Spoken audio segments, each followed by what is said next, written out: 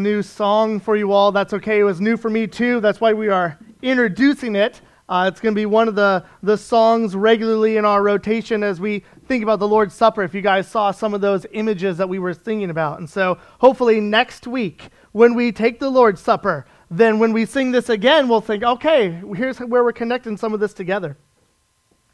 Well, it's good to be with you this morning, and it's a wonderful delight that we get to open God's Word together, that we get to sing praises to Him, and then we get to open His Word and let it be a shining flashlight into our lives as to what it looks like to live for Him and love God with all of our heart, soul, mind, and strength.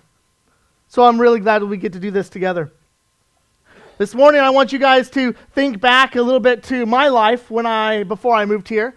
After I graduated from college, I spent a few years being a substitute teacher. I was in 5 different school districts in the Colorado area, and I had one reoccurring problem every time. Kids who needed to use restrooms would not come back to class. They'd wander around the building, left to use the restroom, right? And so I had to come up with a plan. So do you all know what I did? I made them leave a shoe at my desk, guaranteeing that they would come back to class. I mean, it's kind of gross.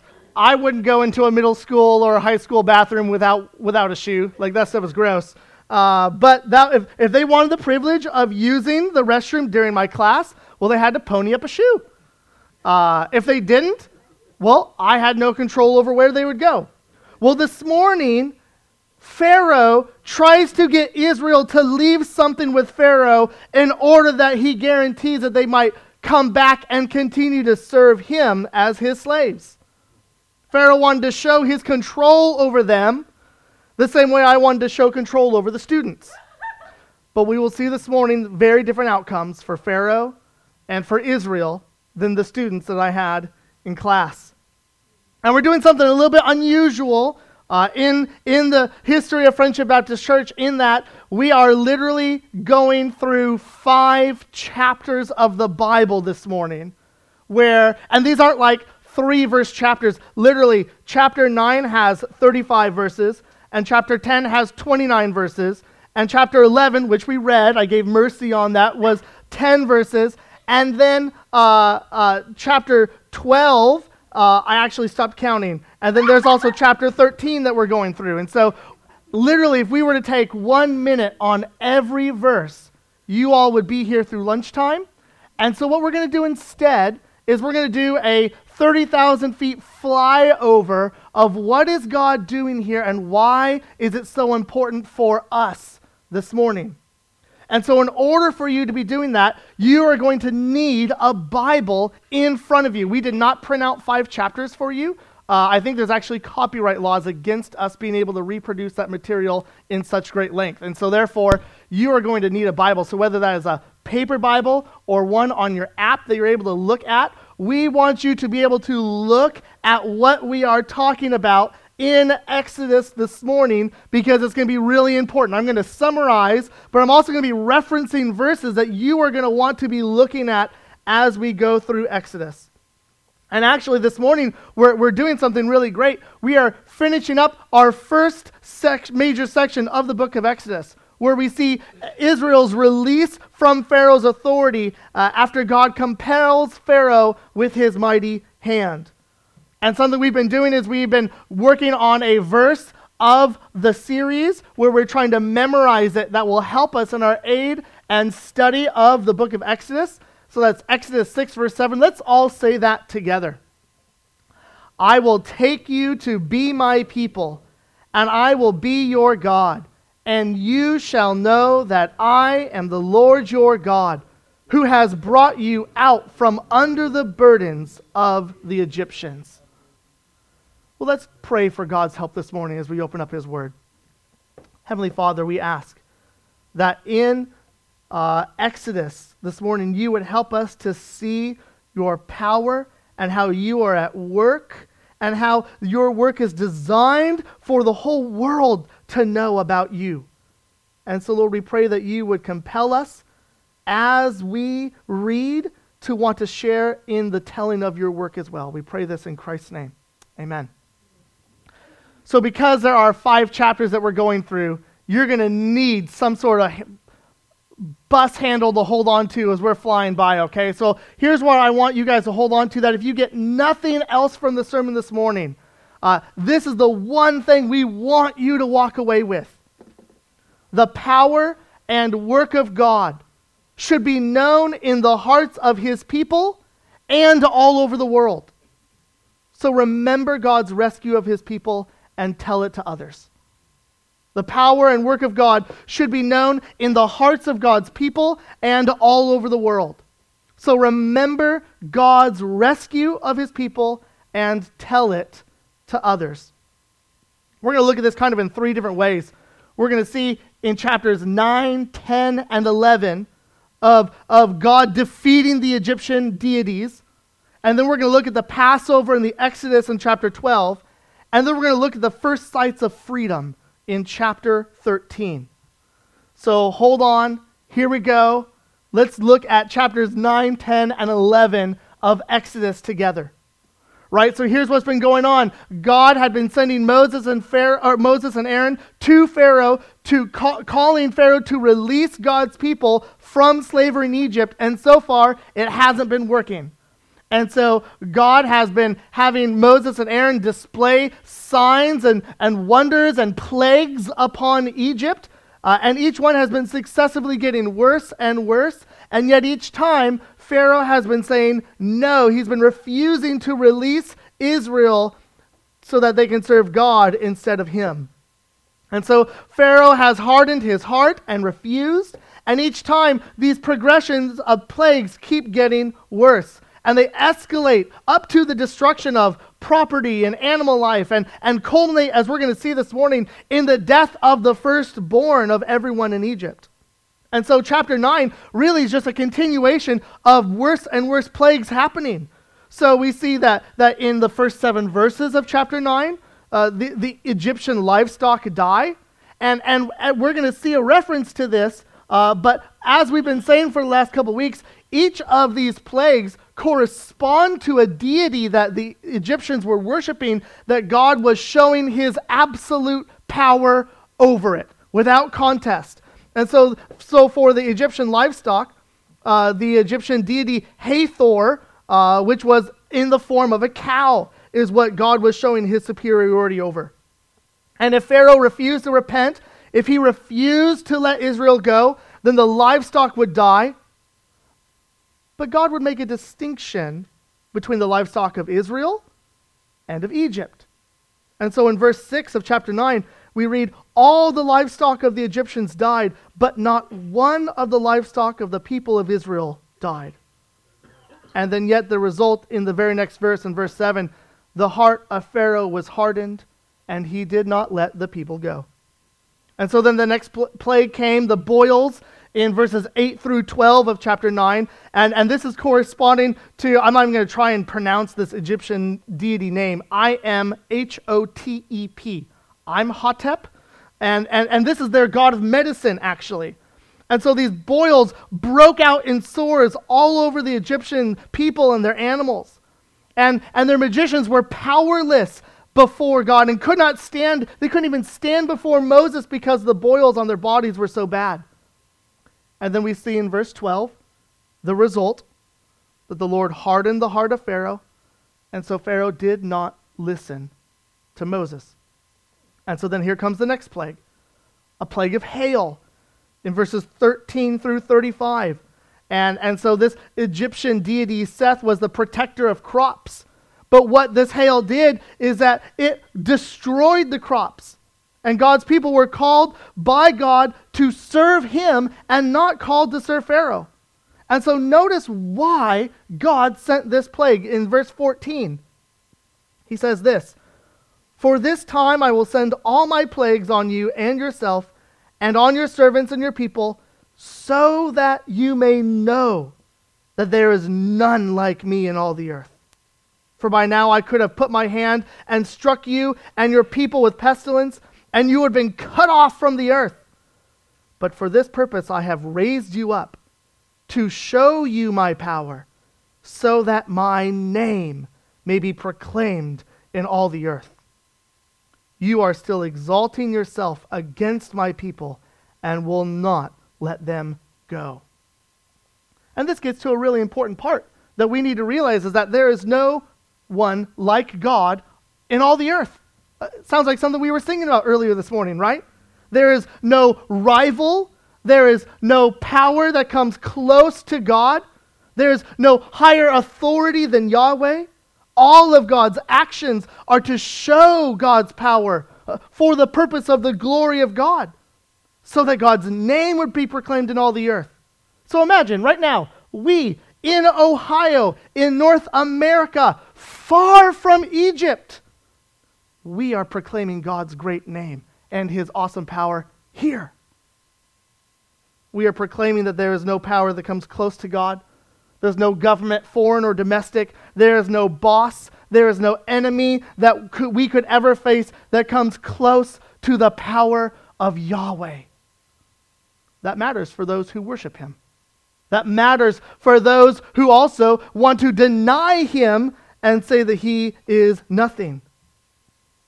Notice in this plague of hail that God offers mercy to those who are willing to listen to his warning. Look at verses 19 through 21 of chapter 9. "Now therefore get your livestock and all that you have in the field into safe shelter. For every man and beast that is in the field and is not brought home will die when the hail falls on them." Then whoever feared the word of the Lord among the servants of Pharaoh hurried his slaves and his livestock into the houses. But whoever did not pay attention to the word of the Lord left his slaves and his livestock in the field. And it was so destructive that if there were any animals left that survived the other plagues, they were sure to be gone in this one too. Hail like never before seen in Egypt. Every plant and tree broken. Only the area of Goshen, where Israel lived, was free from hail. Israel was spared from God's judgment against God's enemies. It's powerful for us to notice that God's judgment is actually used for repentance. Look at Pharaoh's response in verse 27 of chapter 9. Look at what Pharaoh says to Moses. "Then Pharaoh sent and called Moses and Aaron and said to them, 'This time I have sinned. The Lord is in the right, and I and my people are in the wrong.'" And so Pharaoh asks for Moses to pray to Yahweh to relent from the destructive hail. And so God relents. And Pharaoh saw that the rain, the hail, and the thunder had ceased. And then in verses 34 and 35, we read this, speaking of Pharaoh. "He sinned yet again and hardened his heart, he and his servants. So the heart of Pharaoh was hardened, and he did not let the people of Israel go." So we move on to chapter 10, where we see more plagues coming. This time it's a plague of locusts. And really, in the first 20 verses is where this is looking at. And it's dealing with, again, this Egyptian deity Seth, the protector of crops. But notice God's motivation to do all this in verses 1 and 2.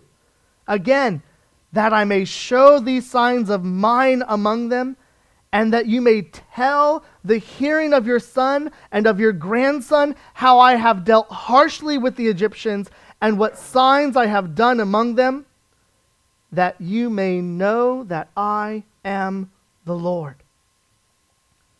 Friends, what a good picture and reminder for us that God is working in this way for the sake of his name. People today are famous for their athletic ability, for their musical ability, for their amazing business growth, and yet what makes God famous are his actions. What he does to display his name and to display who he is. And each of God's judgments are right. Each of these plagues against Egypt are right to be had. Because I think sometimes we like to question, well, what do we think about God's judgments? I think that they should humble us, because I think that if it weren't for the mercy of God that he has had upon me, that I'd be no better off than where Pharaoh or the Egyptians are? God is always right. His commands are not to be rejected. And when they are, well, then at the heart of rebellion against God is a proud heart. And so where we think that we know better than God. How does your heart fight against God? In times when you struggle with what God is doing, consider that you don't see every angle that He does. And consider how God is able to know the heart in ways that we do not always see. So look at verse 3 of chapter 10. Notice in chapter 10, verse 3, God acknowledges Pharaoh's prideful heart. He says, "How long will you refuse to humble yourself before me?" God says. See, Pharaoh knows what God commands. He just doesn't think it's in his best interest to do it. Friends, that is the definition of a proud heart against God. Thinking that God's ways are not what's best for you. Thinking that you are able to ignore God and it doesn't matter. Or thinking that you know better than God. What a call for us to check our hearts regularly and ask ourselves, does pride replace my will over God's will for my life? I guarantee you that in areas that you consider off limits to God are areas where pride has significant influence in your life. And what's God's solution? The same thing He tells Pharaoh in verse 3. Humbly submit to God. Humbleness is the killer of pride and the glorifier of God.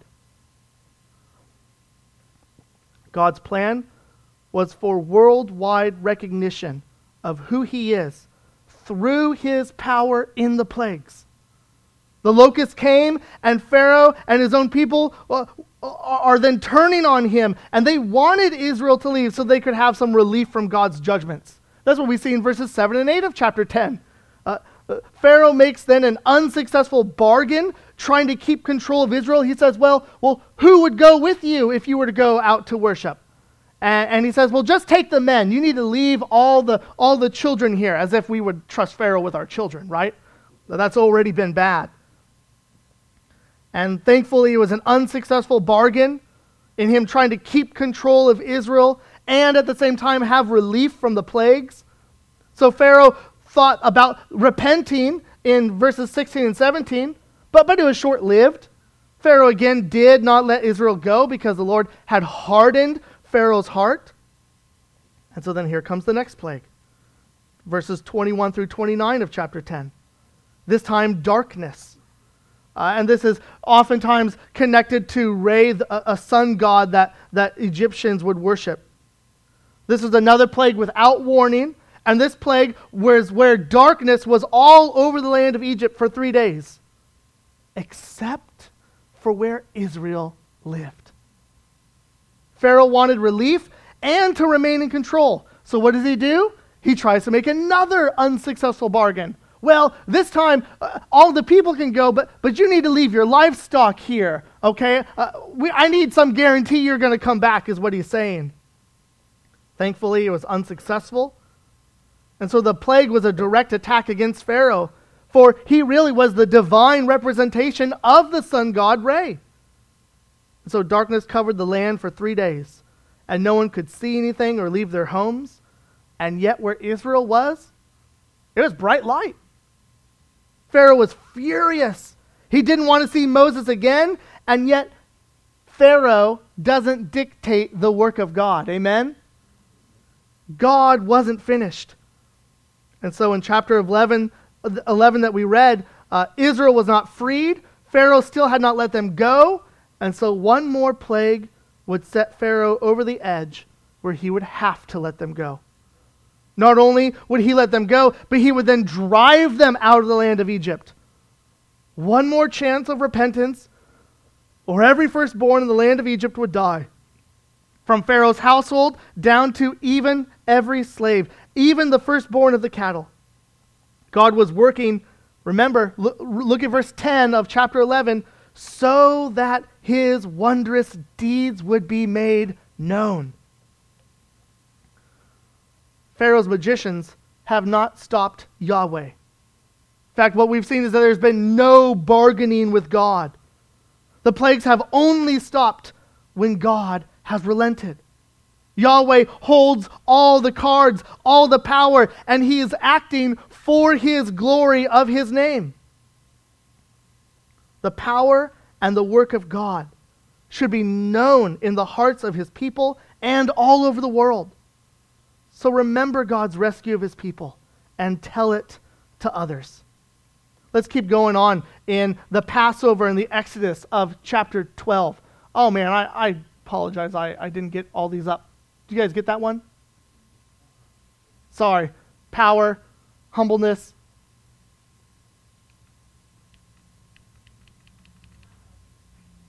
All right. We're going to be continuing with the Passover and the Exodus of chapter 12.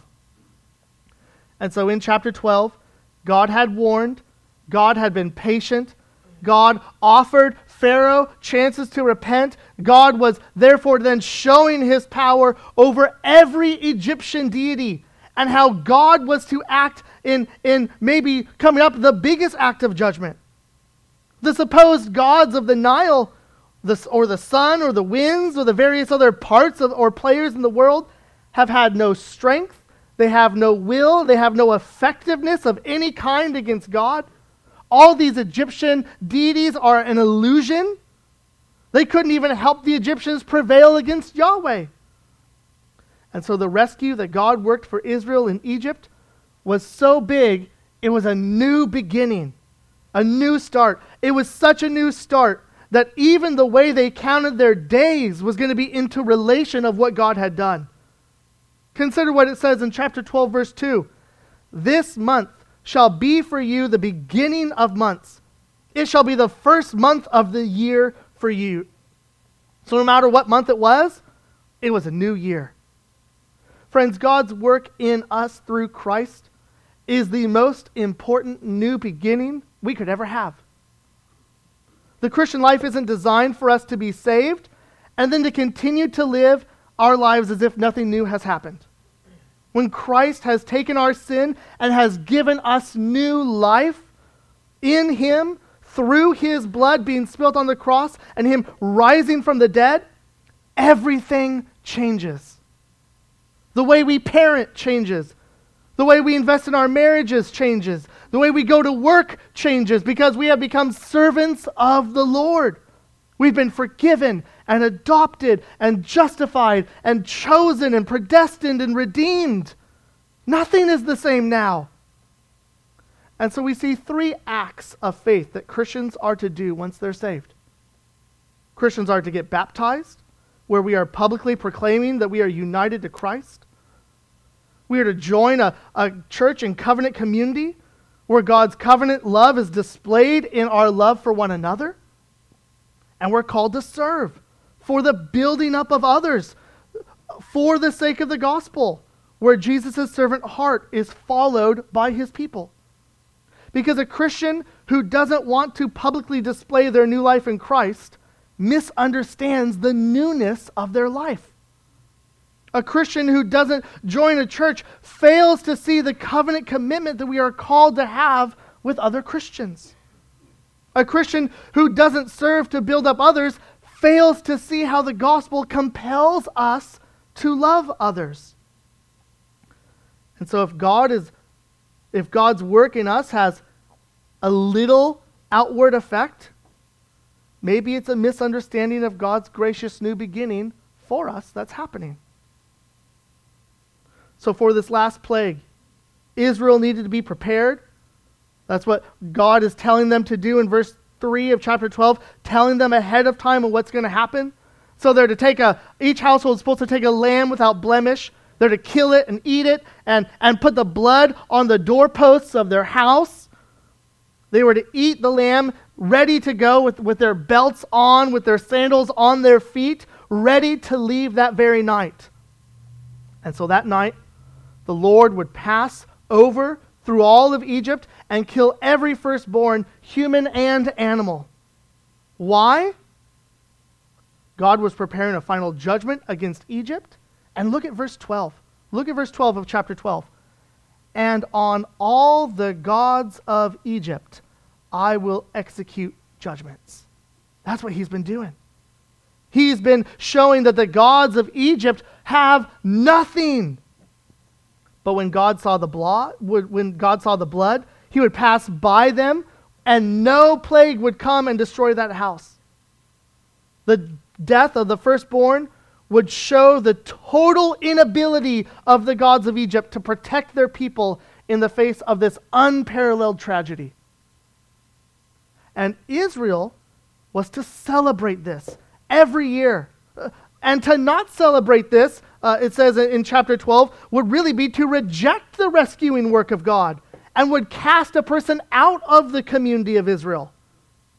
And so in this plague, God was teaching the Israelites a deeply important spiritual lesson, ultimately pointing to Christ. Unlike the other plagues, which the Israelites survived by virtue of their identity as God's people, this plague threatened everyone. Their trust in God was now to have evidence. Any family that did not follow God's instructions would suffer in the last plague. God described how he would go through the land of Egypt to slay the firstborn in every household, whether human or animal. And the only protection was the blood of the lamb on the door. So when Yahweh saw the blood, he would pass over that house and he would leave it untouched. Verse 23 of chapter 12 says.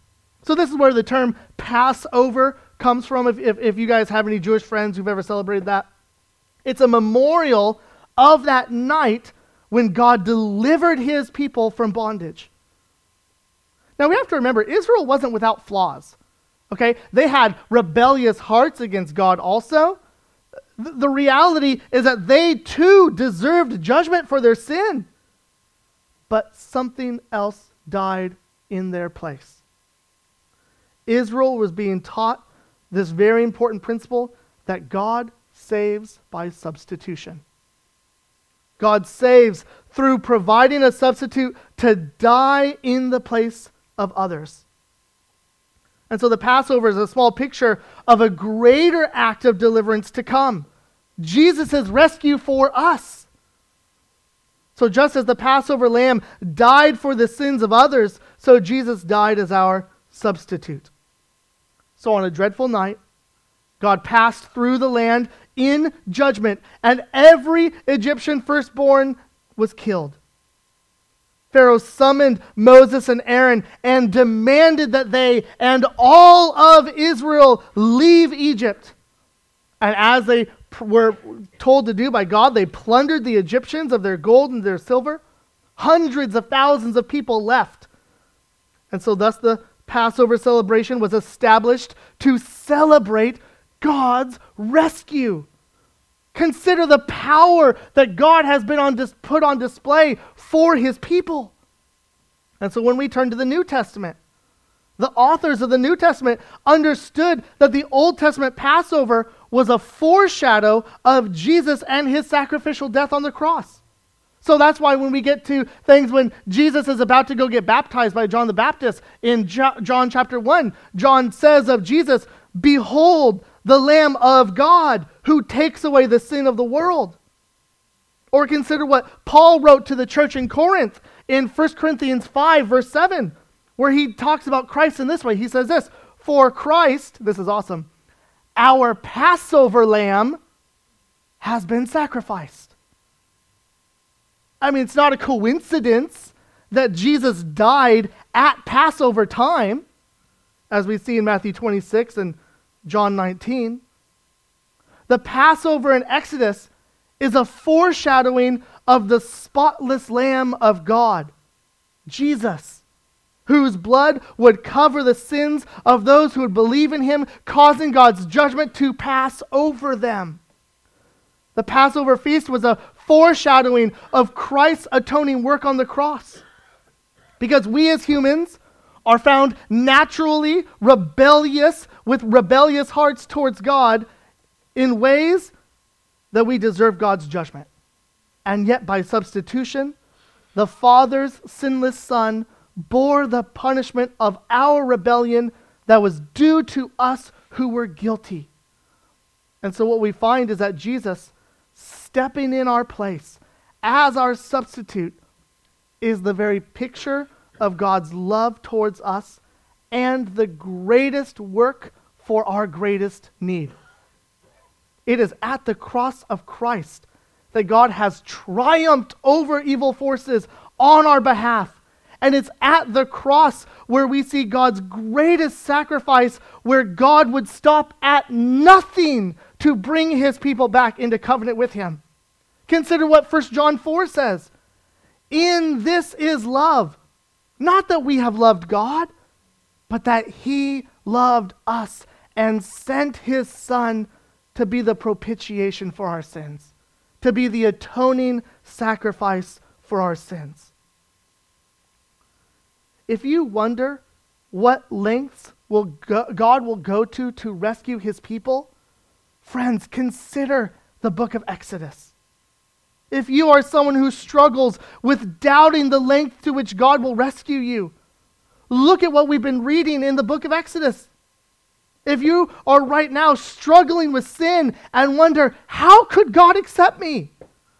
Look at what we see in Exodus. Look at the plagues. Look at the length to which God will go for rescuing his people. In fact, he doesn't even stop there until they are freed. Christian, know God's love for you. Look at God's work to redeem you. God has not stopped at the Exodus for us today. God's greater work than the Exodus from Egypt is Christ's work on the cross. Eternal rescue for you, beloved Christian. Eternal redemption for you, weary saint. Eternal union with Christ, my exhausted brother and sister. What measure of love God has for his people. What boundless grace purchased by Christ for us, that his mercies are new every morning for us. Jesus' life and death and resurrection doesn't point us back to the Exodus. The Exodus points us instead forward to the greater event, Christ crucified and raised for our justification. So the Passover was not merely a religious feast. It was a covenant meal where God identified with his people. He accepted them as his own, and he spread before them his provisions.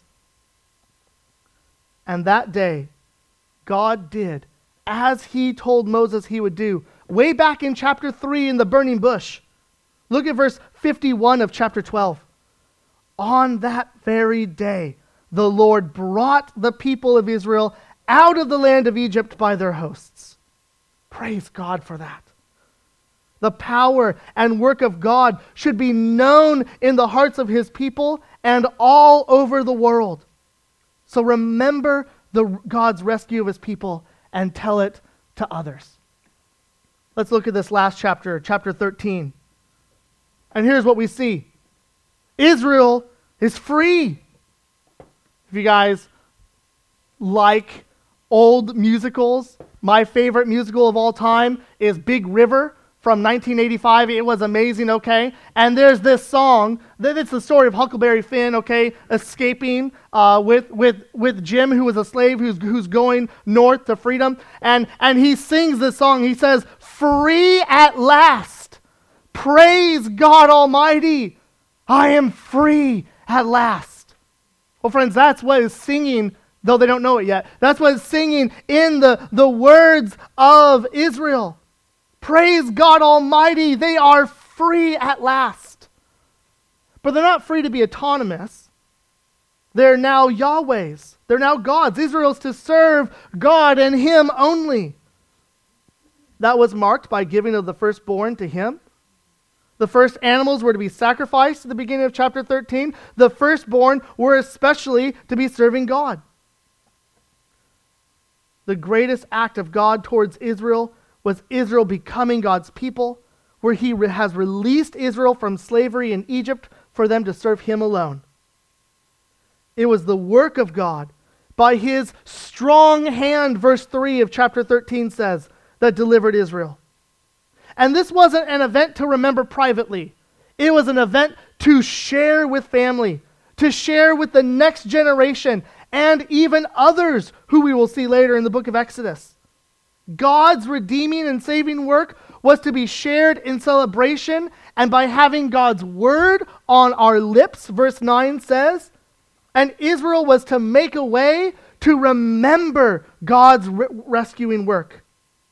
So the call for us, brothers and sisters, is to remember God's work in your life. The Exodus was an event that points us to the greater rescuing of God through Jesus on the cross. And so we regularly need to remember God's work for us. I think there's several ways that we can do this. Every week when we gather together, we want the gospel to inform every part of our worship. We want it to inform every part of our lives, every part of our minds. And so there should never be a Sunday gathering when Jesus' saving work on the cross isn't the highlight of what we are singing and thinking about. But we also need to remember God's work in each other. So when someone has been delivered from addiction or trials, and we see them singing their hearts out, friends, that's a reminder of God's good work. When someone is in the thick of suffering, and yet is here on Sunday morning singing his or her heart out of God's faithfulness, it reminds us that God is still at work. In a really important way, we take the Lord's Supper as a specific reminder of God's work in our lives. In fact, what we see being commanded for us to do is that we are to take the Lord's Supper, and by doing so, we do it to proclaim our Lord's death until he comes. It really is the Christian Passover meal.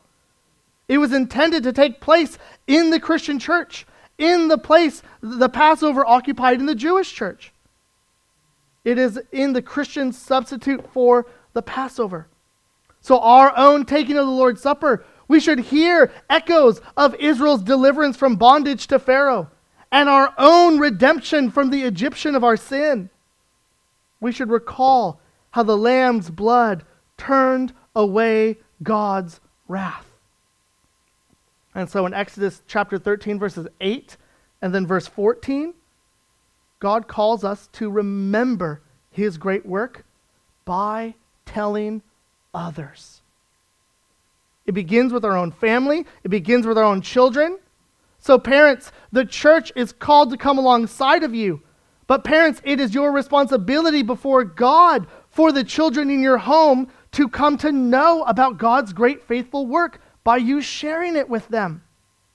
Awana is helpful. Children's church is helpful. Sunday school is helpful. Youth group is helpful. But you parents are called to share and train your children in the knowledge of God. We share with others about God's work in our lives because ultimately evangelism isn't about God's theoretical work. It's about God's actual personal work in our lives. So parents, when was the last time you shared with your kids why you're a Christian and urging them to consider making God their Savior also? And in the remainder of chapter 13, verses 17 through 22, God led them out, not near the land of the Philistines, but toward the Red Sea. God led them by day with a cloud and by night with a pillar of fire, never to depart from before them. He is with them, leading them, directing them where to go. Imagine the very first days of freedom for Israel. And what do they see? Israel sees God. They don't know where they're going, but God is leading them. God is guiding them. God is with them. They are no longer alone. They are no longer slaves. All Israel knew was what slavery was in Egypt. All Israel knew was hardship. But now they would know Yahweh. Praise the Lord for his saving, rescuing, redeeming, covenant-keeping work for his people. The power and work of God should be known in the hearts of his people and all over the world. So remember God's rescue of his people and tell it to others. Friends, not even the greatest nation in the world at that time could stop God. There was no bargaining with God. There was only submission. Friends, God does not stop his work for his people. And so we should walk away going, praise the Lord for his work for us. Praise the Lord for his power that rose Jesus from the grave, we read, is right now at work in us and for us. Praise the Lord for that. Praise the Lord so that his name would be glorified in our hearts and in our lives and all over the earth. Well, let's spend a few moments responding to God and his word. We're always called to be hearers and doers of God's word, not hearers alone. So let's respond to God and ask, Lord, what does my life need to look like? What does my heart need to look like that I can better trust the power of God at work? And then I'll close this in prayer, and the band will lead us in another song. Father, how great is your power. How unstoppable are you when you are at work. God, how unstoppable you are in the rescue of your people. God, we so quickly forget you. We so quickly forget your power. God, thank you that your power is on display in the plagues of Egypt, rescuing your people out of slavery, making them yours by covenant. God, thank you for your greater work in Christ, rescuing us from the eternal penalty of our sin by Jesus stepping in as our substitute. And God, if you have worked in this way, then nothing else in this life should cause us to fear. So God, help us to know your love, to know the extent of your power for your people. Help us to see your love displayed in Christ for us. We pray all this in Christ's name. Amen. What great resurrection hope we have that Christ, our Passover lamb, is our hope, is our peace, is our righteousness. Not that from what we have done, but because of what he has worked for us on the cross and by his resurrection. Praise the Lord for that. If that is something that you're not sure you know personally, would you come talk to me afterward? I'd love to meet with you for coffee. I'd love to do nothing else but talk to you about why that could be the greatest thing for your eternity. Well, hear now our benediction coming from 1 Thessalonians 5. Now may the God of peace himself sanctify you completely, and may your whole spirit and soul and body be kept blameless at the coming of our Lord Jesus Christ. He who calls you is faithful. He will surely do it. Amen. Have a great rest of your Lord's day.